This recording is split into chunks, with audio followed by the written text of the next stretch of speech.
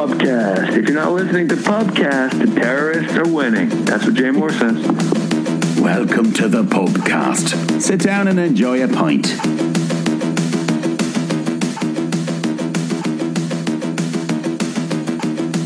Okay, we're back. Finally, after a long hiatus, the Pubcast is back. After the past few months, we've had to fight through all sorts of technical issues, software updates, the publishing platform not working properly, and then a little thing called coronavirus hit. And apparently my computer caught it. It was in recovery for about 3 weeks. The jackasses who were fixing it must have been listening to Trump because the cure was definitely worse than the problem. But I have my computer back. We can edit things, we can publish things, so we're all good. So the Pubcast is back with a new format. The old format was fine, but we couldn't get together often enough to generate any sort of rhythm. So we're going back to our roots. This podcast was originally called Boardwalk Breakdown, and we used it to just go through that week's episode of Boardwalk Empire, break down the themes and the characters and all that good stuff. So now we're going to mostly focus breaking down classic movies, some of our favorite movies and maybe even TV shows, and other pop culture stuff. So with this new format, I'm also going to experiment with some different music choices and different segments, so things will evolve over the next few episodes.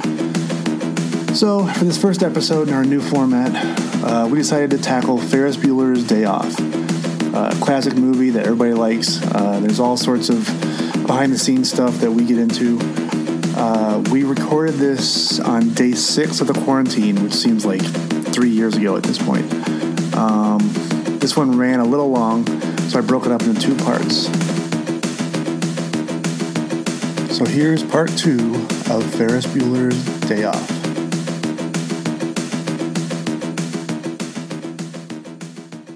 I said it before and I'll say it again. Life moves pretty fast. You don't stop and look around once in a while, you could miss it. What is so dangerous about a character like Ferris Bueller is he gives good kids bad ideas. Well, why should he get to skip school when everybody else has to go? Syphilitic meningitis? He never gets caught. This guy in my biology class said that if Ferris dies, he's giving his eyes to Stevie Wonder. Well, he's very popular, Ed. I recall Central Park in fall. Ferris Bueller, do you know him? Yeah, he's getting me out of summer school. They think he's a righteous dude. Think he'll be alive this weekend? I can see him denying popular belief, setting off on some impossible mission. He jeopardizes my ability to effectively govern this student body. He does whatever he wants. You know, as long as I've known him, everything works for him. Whenever he wants. He's very cool. And he never gets nailed. Ferris can do anything. Oh, he's such a sweetie. Wake up and smell the coffee, Mrs. Bueller. It's a fool's paradise. He is just leading you down the primrose path. Matthew Broderick. Bueller. Ferris Bueller. Ferris Bueller's Day Off. Because life is too beautiful a thing to waste. Would this movie work today? Okay. And then what would the sequel be? Okay. So I think my 2 questions that I wanted to ask are more closely related to Recasturbate if we were redoing this in 2020. All right. It's a small thing, but I remember talking about it with my friends all the time. Okay. And I quickly referenced it, Brendan, while we were rewatching it today, and that was Genie's Fiero, that iconic 2-door car. What would be the 2020 version of that car that she would have that everybody would be talking about? She got a car, I got a computer, kind of thing. A Mini Cooper or something? I thought of that, or the VW Bug. Yeah.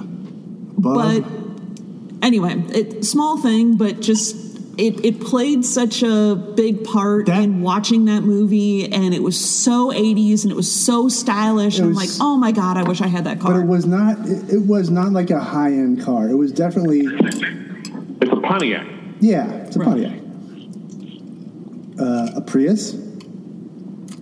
I don't think it's not trendy enough. No, not trendy enough. The trendy cars are expensive these days, though, right? Yeah. I mean, it's Tesla. The Jeep? Is it a Jeep? Oh, it could be a Jeep. Every high school kid wants a Jeep. Right. Yeah. All right. That might work.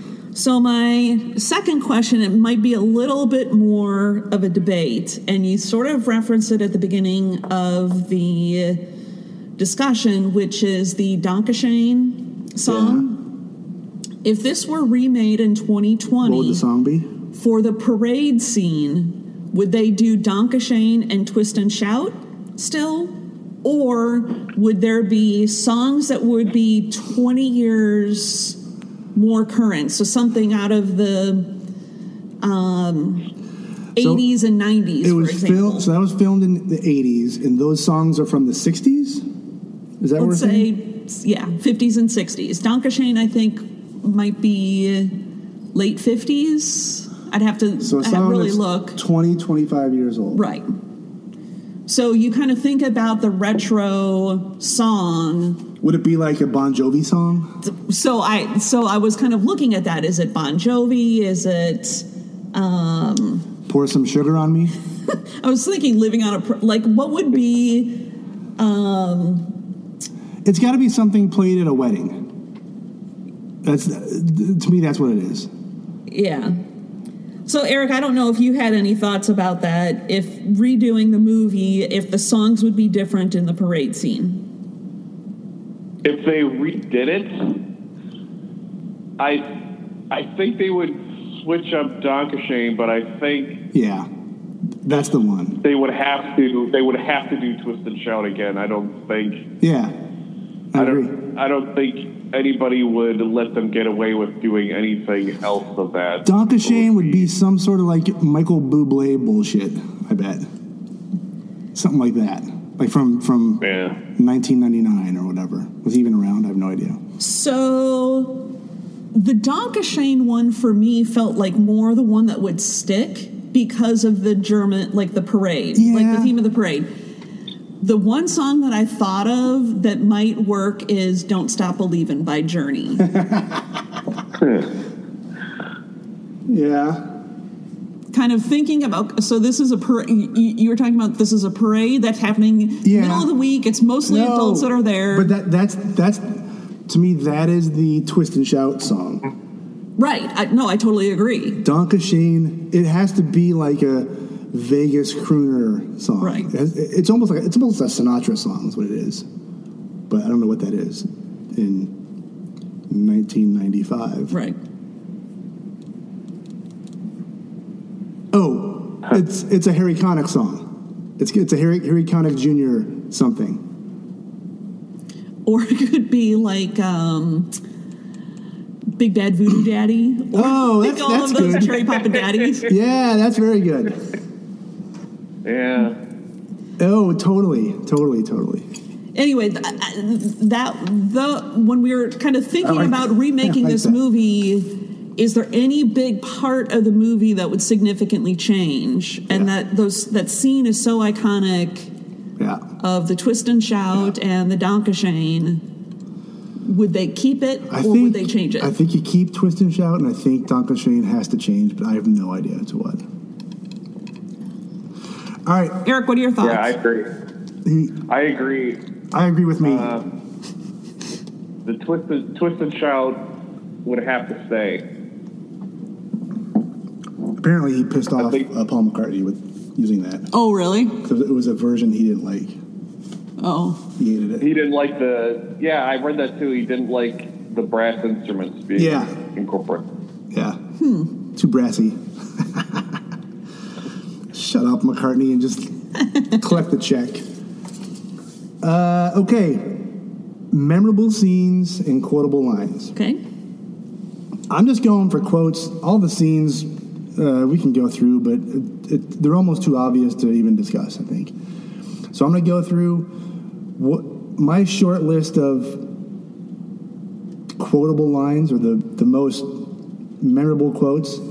If I miss any, throw them out there. Okay. this is one of those movies, because of how old it is and how old we are, and just how fun of a movie this was. There's tons of quotes. Right. The whole goddamn thing is quotes. But so, best quotes. Bueller, that was a huge one. Arguably the biggest quote from the movie.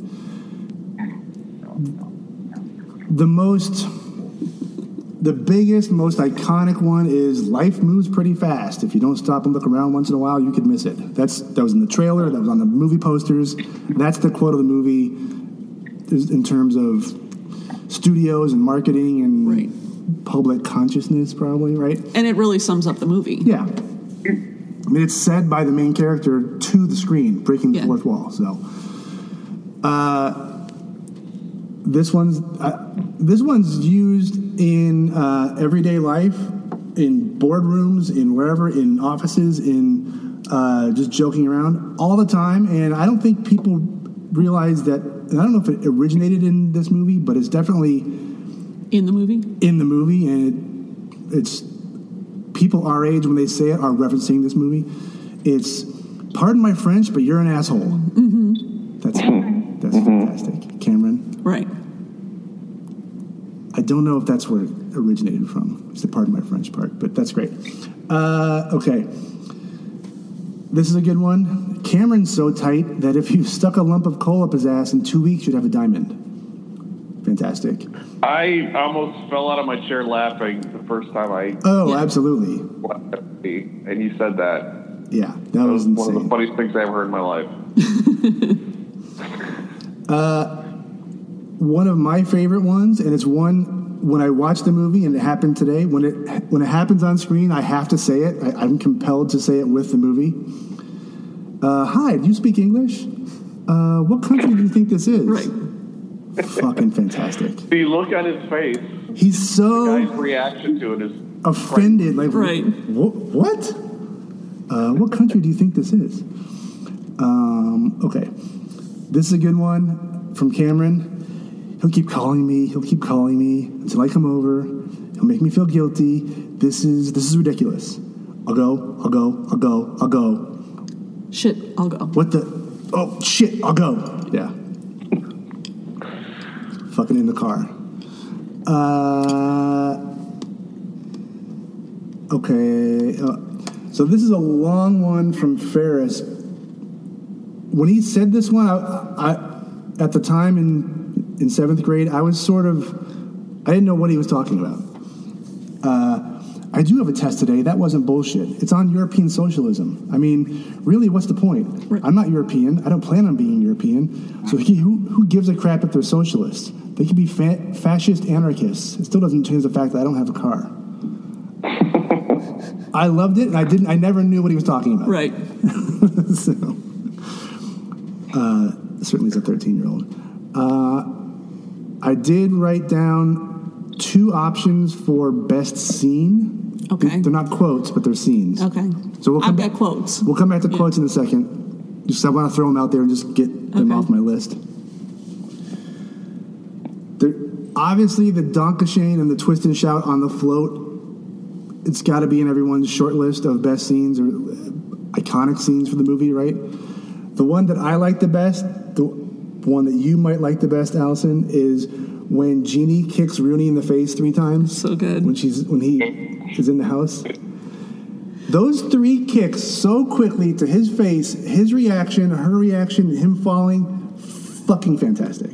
I'm pretty sure it was one of the hardest. The first time I saw it, it was the hardest I've laughed in my whole life, and could be still top 5 the hardest I've laughed in my whole life. Boom, boom, boom. Oh, the whole sequence of that scene, the editing of it is so good.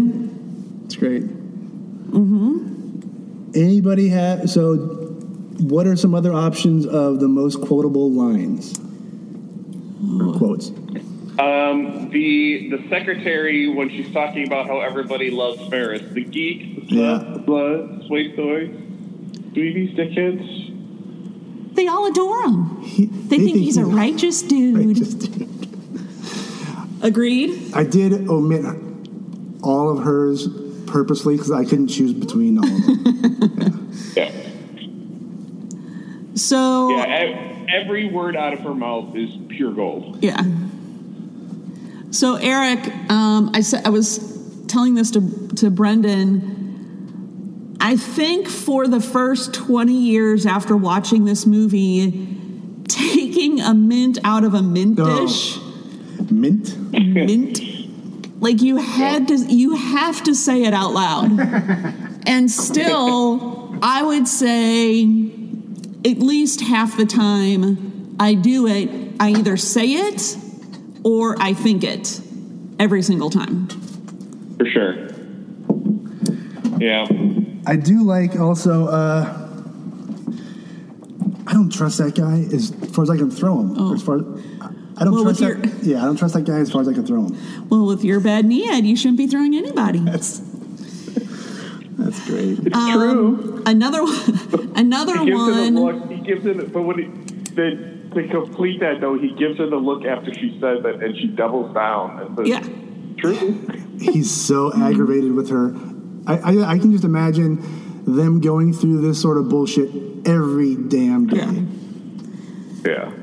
So the other line that anytime it's like it happens or you hear it, you think it, which is never had one lesson. Oh, that's a good one. That's a good one. That's an overlooked. That was one of the things I just read. That scene was totally improvised. Because the prop people, they put the room together and the clarinet was in there. And John Hughes and Matthew Broderick saw it, and Matthew Broderick's like, "Oh, I can play it," and never had obviously he couldn't, and it was just sort of what they threw in. It's so good. And Matthew Broderick improvised that line. I love it. I have a lot of other favorite parts, which are always very subtle. There's so many. But I'd say we probably covered the big ones for me. Yeah. I think there's a few with Jeannie that I think have not been mentioned. I think there's a ton with Cameron that we don't go over. Yeah. When Cameron was in, when he's singing, anything he says in the bed is great. Jeannie's "Don't Go Piss Up a Flagpole" is so good. Yeah. Yeah. One day you might need a favor from Ferris Bueller. Then where you be, huh? You heartless wench. Yeah. I laughed out loud at that today. Come on. Yeah. All right. Well, let's move on to pet peeves. Oh, actually, go ahead. A scene that I want to talk about. For me, the first time I saw it, it blew my mind because I've never seen anything like it before. Watching a movie when first Ferris breaks in the fourth wall and talks to the camera, but then when there's the graphics next to him listing out. Oh yeah. The keys to faking out the parents. Sweaty palms. And I've never seen anything like that before, and that floored me the first time I saw it. Well, I thought that was so great, and it made me laugh so hard. I did not look this up. There's probably a sidebar we could do off of this on the influences of Ferris Bueller on other movies and other TV shows and stuff, and things that wouldn't have happened if it wasn't for this movie. Was there a TV show that spun off of this? There was. Jennifer Aniston was Sloane, I think. Yeah. I believe John Cryer going to be Ferris? I forget. I don't remember. Oh, yikes. Yeah, we could do that some other time, but there is a version, there is an episode we could do on the influences or spin-offs, extensions of Ferris Bueller almost. Pet peeves. I don't have any pet peeves in this movie. Nothing stood out oh, I wish they would have done this, or I wish they wouldn't have done that, or something in the plot was, I didn't like it, or a character I didn't like, or whatever it is. I had no pet peeves with this movie. Nothing stood out. I don't either. The only thing that came up and it came up again today as we were watching it, which is if you're from Chicago, the logistics of doing everything that they're doing based on where they're located in the city, and if you have a car, it's difficult. You could never do that day. But, sidebar, I can't remember which one of our kids had this as a math assignment. They had to plot out on a map, where they went, what was the distance, how long would it take to get there, what would be the fastest mode of transportation to do all of the different things in the city of Chicago that Ferris and Cameron and Sloan did that day. And could they do it in that amount of time? Yeah. Which kudos to that teacher for coming up with the assignments. That's great. But that's that's a common Hollywood thing is like the geography never works out. Yeah. And like if you watch, effectively every movie does it, but John Wick does one where like, is it John Wick 2 or 3, like in one scene he's in Brooklyn and he turns a corner and then he's downtown Manhattan doing something and he goes down this street and then all of a sudden he's in New Jersey somehow. Like you play with the geography all over the place, but it's about the visuals. It's not about. But I wouldn't have known that had I not lived in Chicago. So I'm saying that's it's definitely a thing, but it doesn't even qualify as a pet peeve. I think we're all aligned. There's no real flaws with this one that jump out at us, at least. Watching the movie today was the only time I really thought of this. But a pet peeve that I have is living in Chicago. Downtown Chicago all day long. They go to Wrigley Field. They're all over the city of Chicago, and Cameron is wearing a Detroit Red Wings jersey. I know. Apparently, that was a John Hughes thing because he grew up, partially at least, in Detroit and was a fan of the Red Wings. Gordie Howe. Yeah. I wouldn't have called this a pet peeve, but I always wondered, even at the beginning, how did the mom not go in the room when she comes home to check on him? I know. But how did it? Okay. The fucking again, dad. Dad looks over, he sees him in the car. Like, how do you? Yeah, he doesn't recognize Ferris's girlfriend. I know. Speaking of the dad, going back to the quotes, wrap a hot towel around my neck. There have been numerous times where I've quoted that scene. Wrap a hot towel around my head.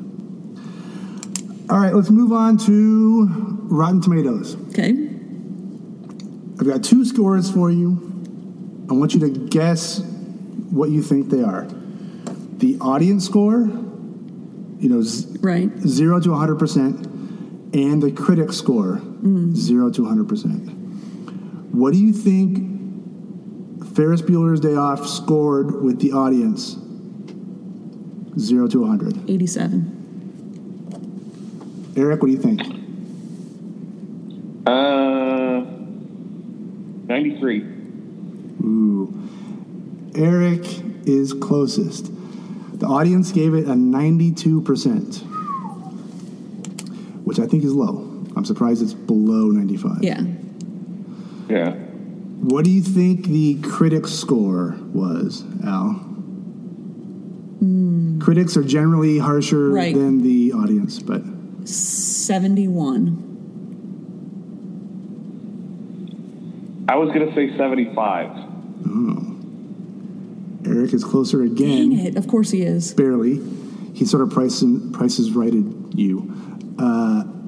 Critic score of 80%. Really? Certified fresh on Rotten Tomatoes, but 80. And is that a current? Would that have been at the time that the movie came out? Like thumbs up, thumbs down, Siskel and Ebert kind of thing? An aggregate of everything. Old scores, new scores, whatever. Got it. I don't know who's reviewing it now, but they'll have Roger Ebert reviews from 85 or whatever it was. So, okay. To that end, or more Rotten Tomatoes stuff, there you can go through all the reviews. And so I picked out 5 reviews that I thought were interesting. Obviously, you can get the highest of the high, the lowest of the low, but I picked a few that were notable just because of the publication, therefore, or the reviewer, and then what they had to say. So, you'll see a pattern in some of these. Kathleen Carroll, The New York Daily News. Ferris Bueller has some cheerfully zany scenes, but it lacks the originality and verve of Hughes's previous telltale teen comedies. So she's sort of lukewarm on it. Yeah. New York Daily News. Variety, that doesn't say who it is, but Variety said, and these are all reviews from the time, too. Ferris Bueller exhibits John Hughes on an off day. Paucity of invention here lays bare the total absence of plot or involving situations. So, again... That is why I kind of picked a lower... Because I want to say I remembered it was more like audiences loved it more than the critics loved it. Yeah, which you would expect. Right. I'm surprised that the New York Daily News and Variety were like, it's okay. That's weird. The New York Times, Nina Darnton. In this film, Hughes has created a character who is every teenager's fantasy, but in the process, he has lost some of the authenticity of his other movies. I think the others always had kind of these deeper emotional components to them. Yeah, this movie, it was far lighter. I mean, he's talking to the audience, and it's kind of, I don't know if zany is the right word, but it's... I always struggle with that because, not that in particular, but it's not trying to be those other movies. It's a different formula of a movie. It's a different kind of movie, almost a different genre than the other ones, right? Agreed. So don't measure it against the other ones. They're not in the same category. Measure it against what it's trying to be. But whatever, fine. Yeah. So I've got both. Yeah, go ahead. That's kind of how Hollywood works, though. And that's one of the problems, right? Keep doing the same thing over and over again. This is what you do good. We want you to keep doing that. And, So I've got an excerpt of Gene Siskel's review and Roger Ebert's review. Oh, good. Of the time. Okay, good. They both wrote these lengthy reviews. I just picked out sort of the gist of each one. They go into all the details of the character of this, the character of that, John Hughes, whatever. So these are the distilled versions of their reviews. So here's Siskel. And then there's the matter of the film's overall structure. At the end of the picture, we get the message that Ferris may have an altruistic motive for ditching. It may be that he really sees himself as the class Pied Piper, setting an example for free living spirit for his uptight friends who have typical rotten parents. If the element of Ferris as teacher had been scattered more frequently throughout the movie, it would have been a better film. The picture should be re-edited. Whoa. 2 stars. He gave it 2 stars out of 4. Wow. His mini review, which is like less than a sentence, is "It's not worth cutting class." Gene Siskel. Wow. So, and he obviously went into more detail, but there he even talks about the Ferris is a do-gooder trying to help Cameron or this Garth character that didn't make the cut. He saw that without knowing all that backstory, I'm sure. I didn't see that at the time. It's just a kid cutting class, acting like a knucklehead. Maybe that's why Gene Siskel is Gene Siskel. I don't know. Could be. So, now here's Ebert's review. He's generally easier than Siskel, I think, but I don't know if that's the case exactly. They're different, obviously. Ebert, Here is one of the most innocent movies in a long time. A sweet, warm-hearted comedy about a teenager who skips school so he can help his best friend win some self-respect. In all of his films, adults are strange, distant creatures who love their teenagers but fail completely to understand them. Talking about John Hughes' films. That's the case here, all right. All of the adults, including the bumbling high school dean, Jeffrey Jones, are dim-witted and one-dimensional. The movie's solutions to Cameron's problems are pretty simplistic, but the film's heart is in the right place, and Ferris Bueller is slight, whimsical, and sweet. 3 stars. 3 out of 4.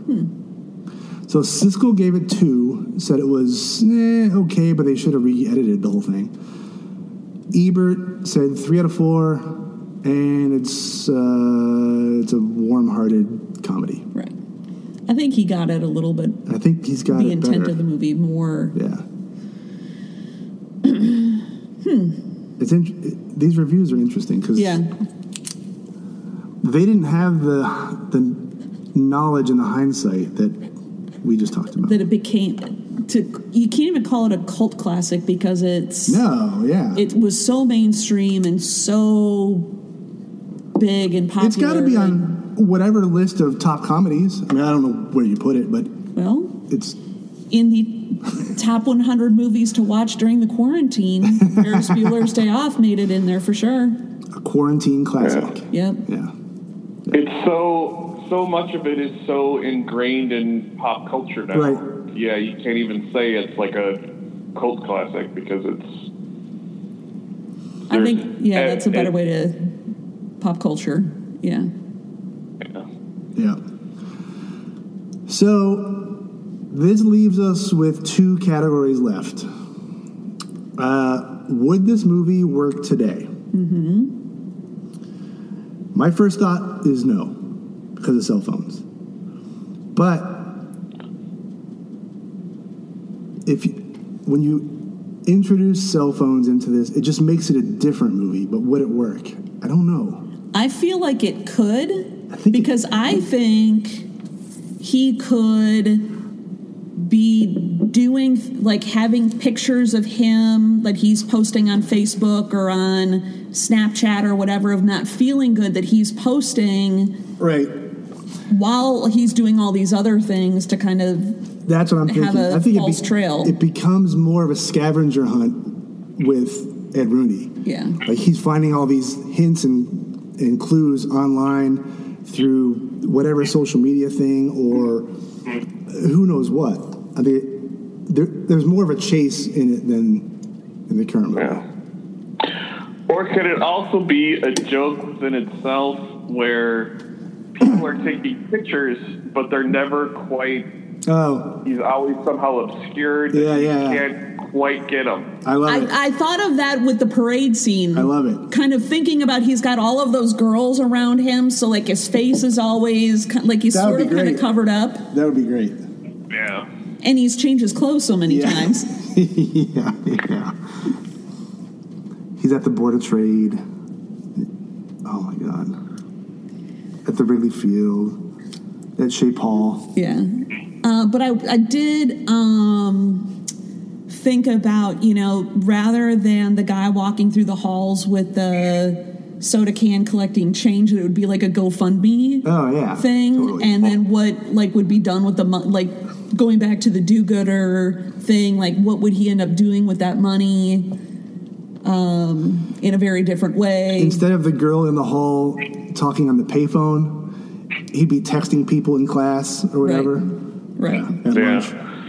It'd be, instead of, it'd have the graphics on the screen of people, you'd be reading their text as they're typing. Yeah. Would he be on his own YouTube channel, or Facebook living wherever he was? I don't know about that. They might give him away.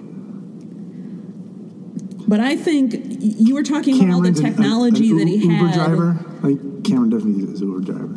But you were talking earlier about all the technology that he had.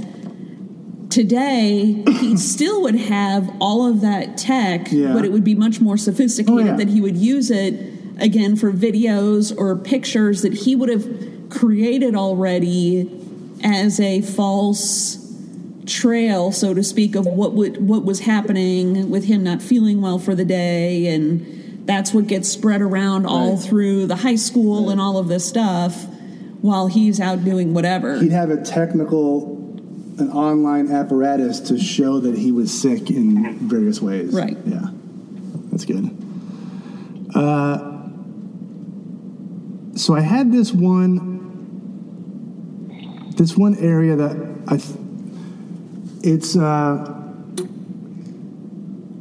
I wanted to have this for other movies, so I included it for this one, but I didn't have an answer for this. But what would or could a sequel be to this movie? I don't know that this one needs a sequel. I don't know that anything makes sense, but we were talking about it earlier today. The sequel that I want to see really doesn't involve Ferris. Like, I want to see, like, Cameron, the college days, Cameron at school. What is he doing? Or I want to see Ed Rooney after he's fired as principal. Where does he go, and what sort of stupid things is he doing? Like, I want to see those stories, not so much the Ferris story. Or, I've always wondered about, like, I could never think of a decent sequel until you said somebody else's story. What if Jeannie, her senior year, becomes Ferris and takes her day off? Because she sort of has this change of heart at the end of the movie. And Jeannie's day off? Like, and have Jeannie's day off. I like that. That's good.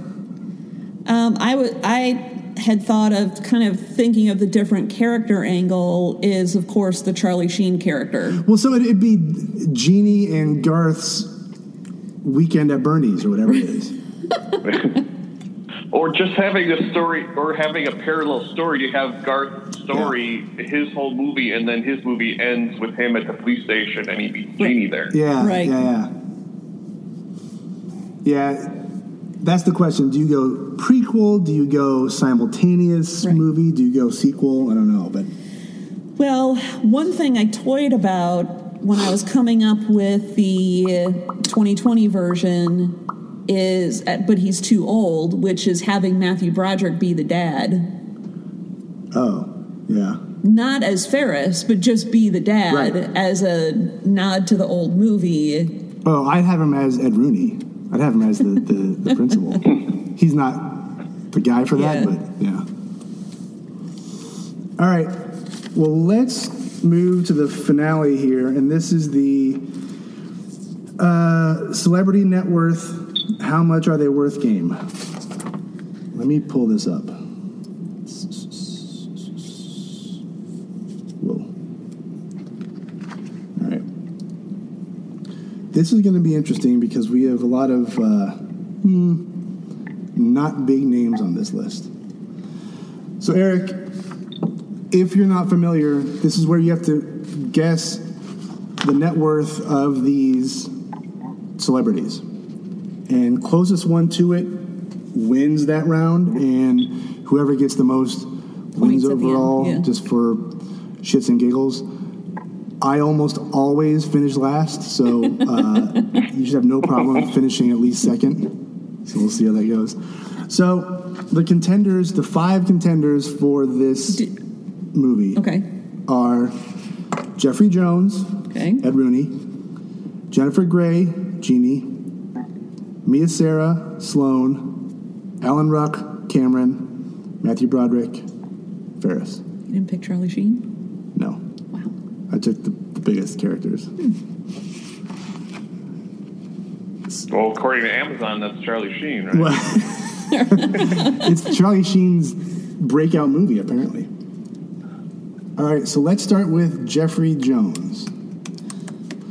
So what is Jeffrey Jones's net worth? And didn't he have some legal issues, or was that just a... I think there was some child pornography involved. Or was that a kind of a false story? I don't know if it's true or false. He appears in The Hunt for Red October. That's all I know. And wasn't he in Howard the Duck? Howard the Duck. who's in Amadeus. He was in Beetlejuice. Oh, Beetlejuice. Beetlejuice. Okay, all right. I'm going to say 1.5 million. Whoa. Out of the box, 1.5 for Al. I think that's low, but I'm going with Legal Troubles.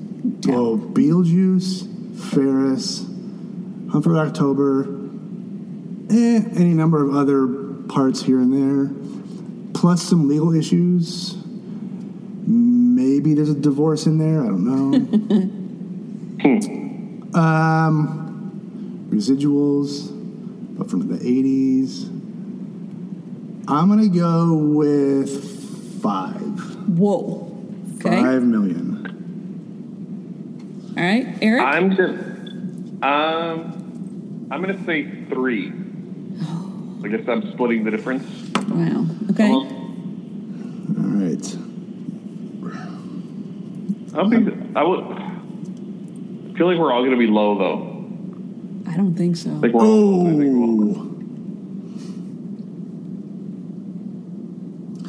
Someone has hit it on the nose. Woo! So, Eric, when someone gets it exactly, you get a bonus point. So instead of winning 1 point in that round, you win 2. Okay.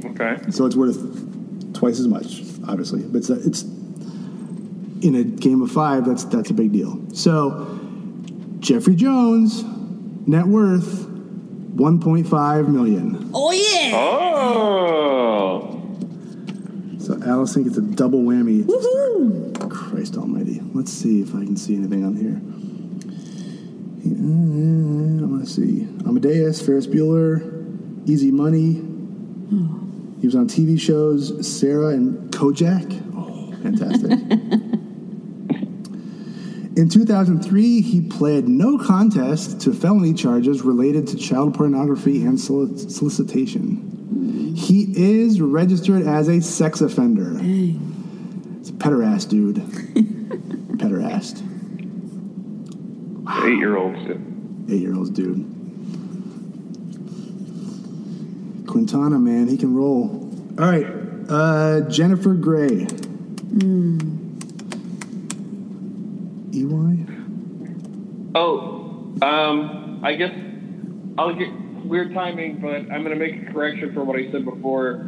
Jennifer Aniston, I looked this up while we were talking. Jennifer Aniston did not play Sloane on the TV show. She played Jeannie. Oh, yeah. Jennifer Aniston played Jeannie on the Ferris Bueller TV show. Got it. Yeah. And she almost didn't take Friends because of that, right? If I remember.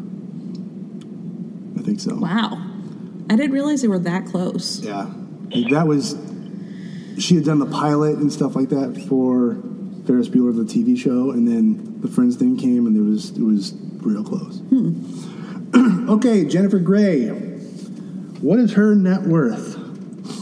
We know her from Dirty Dancing. We know her from this. And then I don't remember her anything else. I know I've seen her in other things, but she looks so generic. Like she comes and goes, and you never knew she was there. Yeah, she's a Lego minifigure. Like she's just a blank slate. Whatever. So I'm putting her at. I think she's done some stuff that we don't know about. Could even be like voiceover stuff. Who knows? I don't know who she married. I don't know anything about any of that stuff. I'll put her at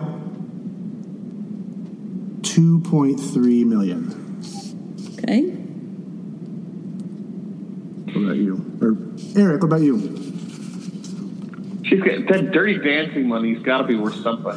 You'd think, right? Dirty Dancing money. It's still coming in. I'll give her 6. 6 million. All right. Al? I would say 8.5. 8.5? Oh, you know who she's married? I don't know if she's still married to him, but I think she was married to Bill Coulson, Agent Coulson, that actor. Oh, really? I think they were married. I don't know if they still are. I did not know that. Well, I don't know.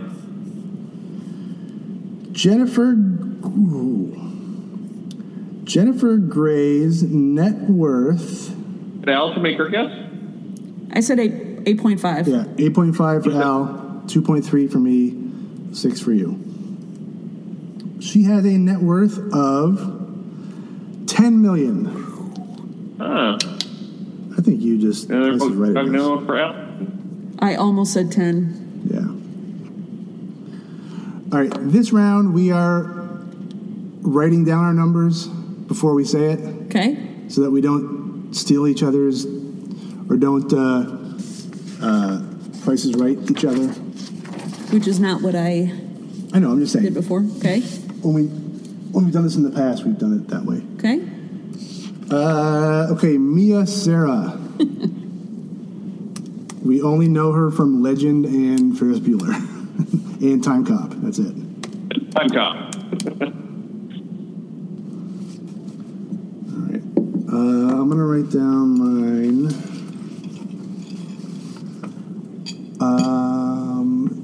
She did do other stuff, but it wasn't very much.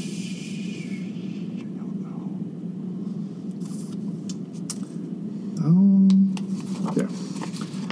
I've got my number. Allison's got hers. What about you, Eric?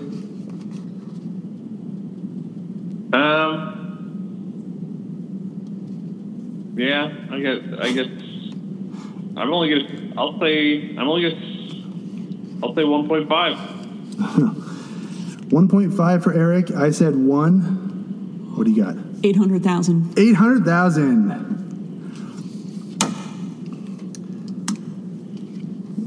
You're trying to $1 us. Okay.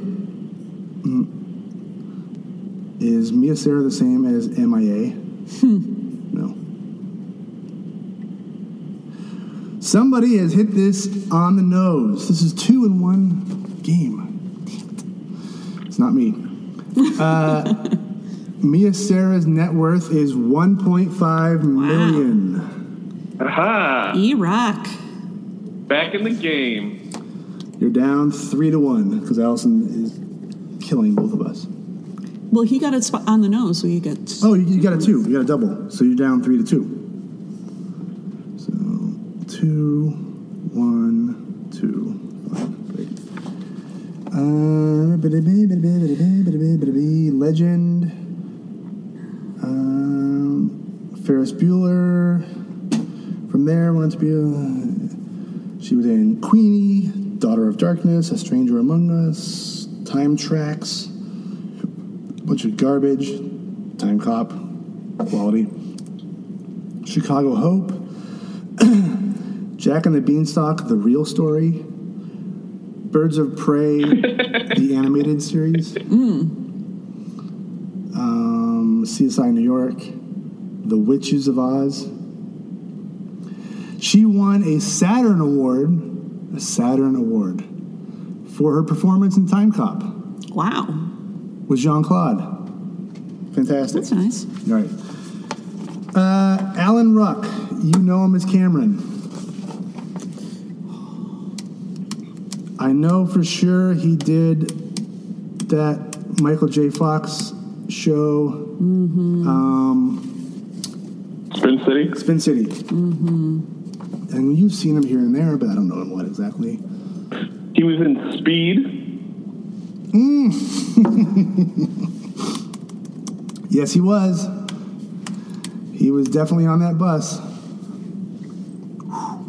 I also remember him being on some other before Spin City, and thinking about it now, it's sort of a precursor to Friends, where it was like a bunch of young people, sort of group of friends, sort of living together, and he's part of that. Sounds vaguely familiar. Oh, threesome? See, I think I know what it is. I don't know if he was in it though, but there was one, coincidentally, that we're talking about this, that Molly Ringwald was in, called Townies. Oh. It was a Friends ripoff. Yeah. For a season. Oh yeah. Well, I wonder if he was in that one. I don't know. All right. Do you have your number, Eric?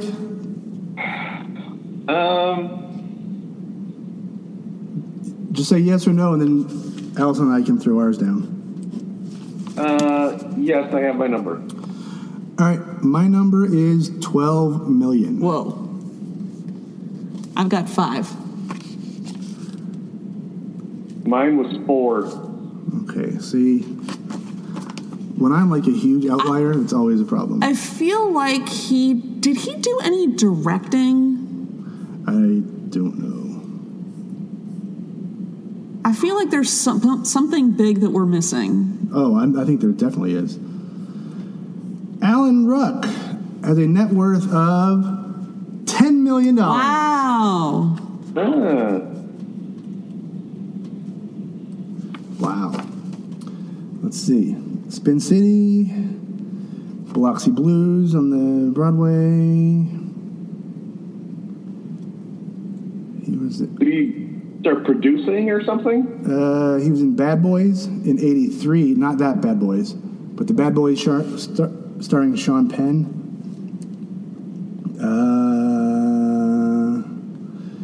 Class with John Cusack. This is all old stuff. Guest appearances on tons of shows like Scrubs, Stargate, Atlantis, Cougar Town, Ghost Town, The Happening, I Love You, Beth Cooper, Extreme Measures, TV, Persons Unknown. So lots of little stuff. Great. And he nickeled and dimed it to 10 million? Wow. 10. All right. In the finale, the big gun, Matthew Broderick. What is his net worth? Matthew Broderick. Would help if I spelled his name right. I feel like I need to revise my number, but I'm going to stick with it. Good Lord. Does he get to? Does Sarah Jessica Parker's money get dropped into this pot? I don't know. I don't know how they calculate it exactly. So we just go with whatever they do, and I would think there's some connection there, but I don't know how much of it sort of bleeds over. I'm going to put him at.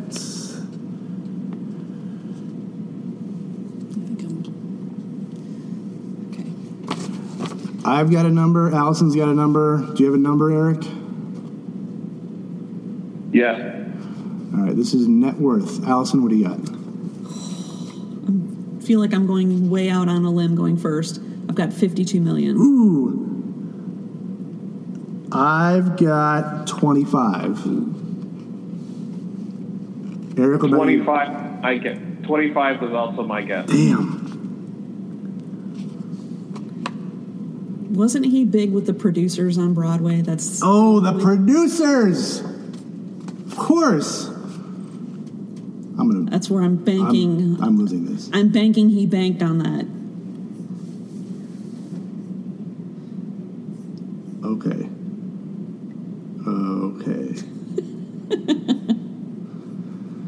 Okay. I said 25 million. Eric said 25 million. Allison said 52 million.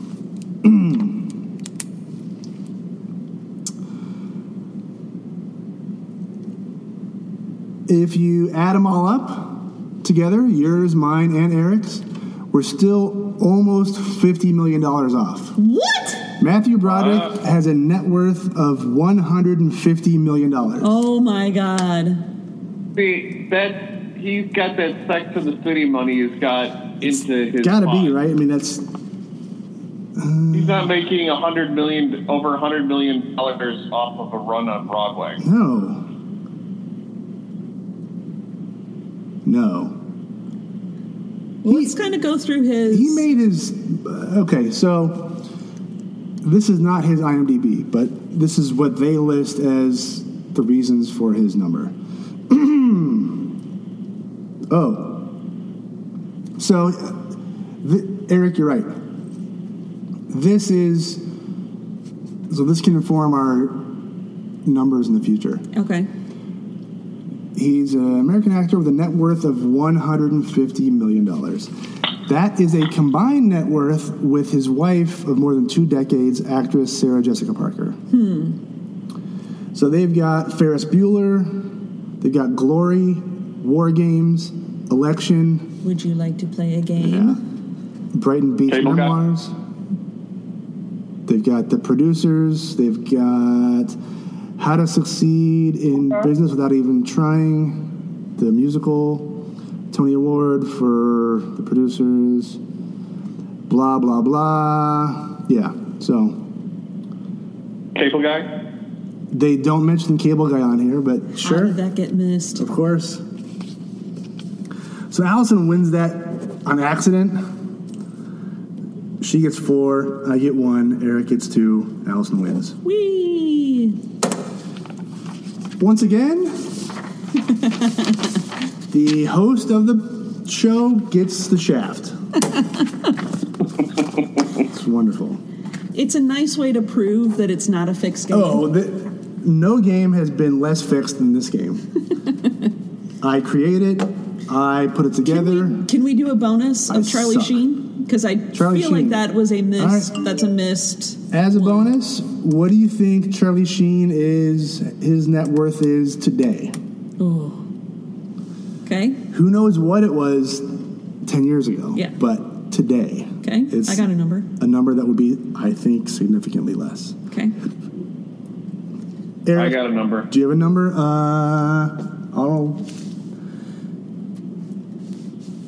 I'll write down 1. Okay.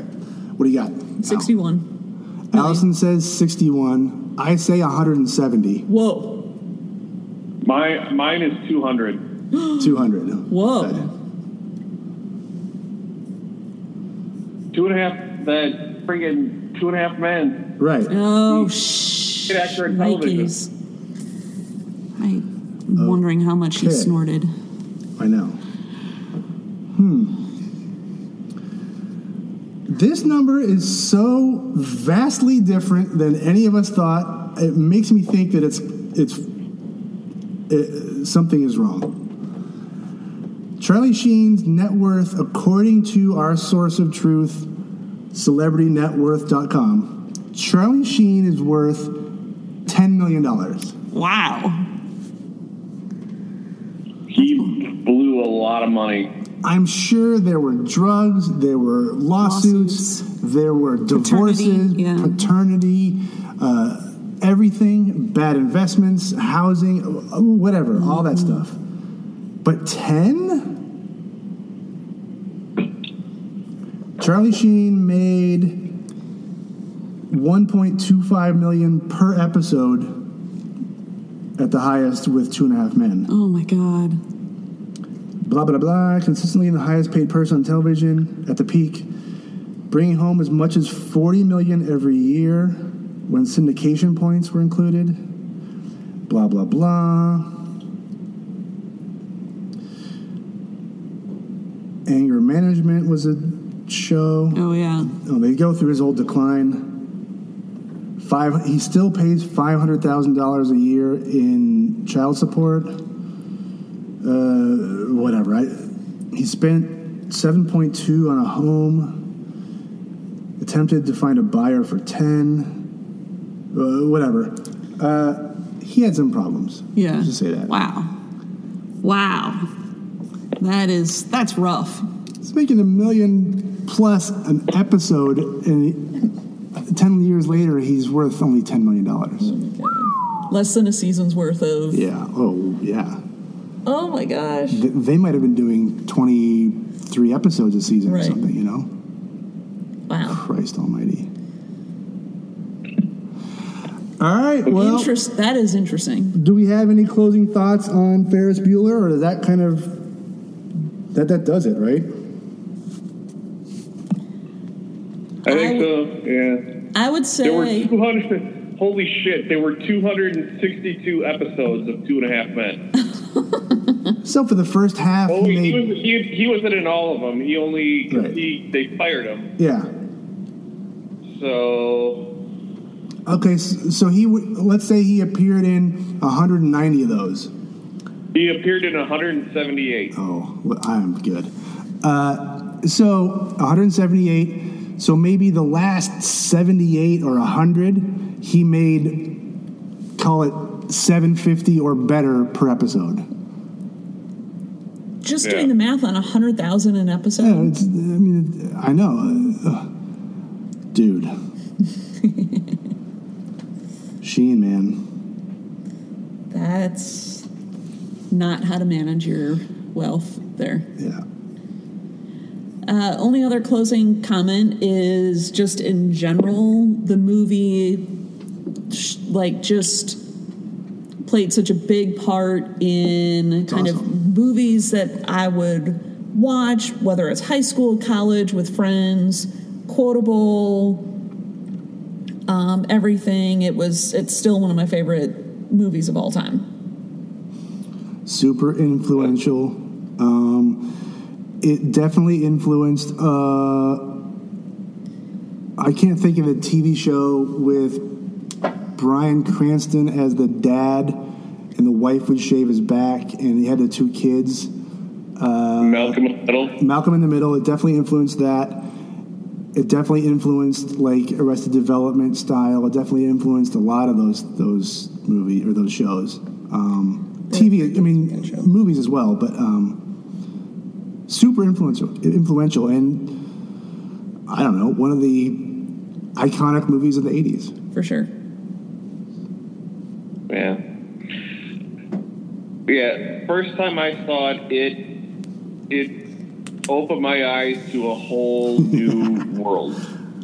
We were 9. I was probably maybe only 10 years old when I saw it, and I had never seen anything like it. Your whole world was Scooby-Doo and the Smurfs. I mean, that's all it was. So, and Little House on the Prairie. Star Wars. Indiana Jones. Star Wars and Voltron.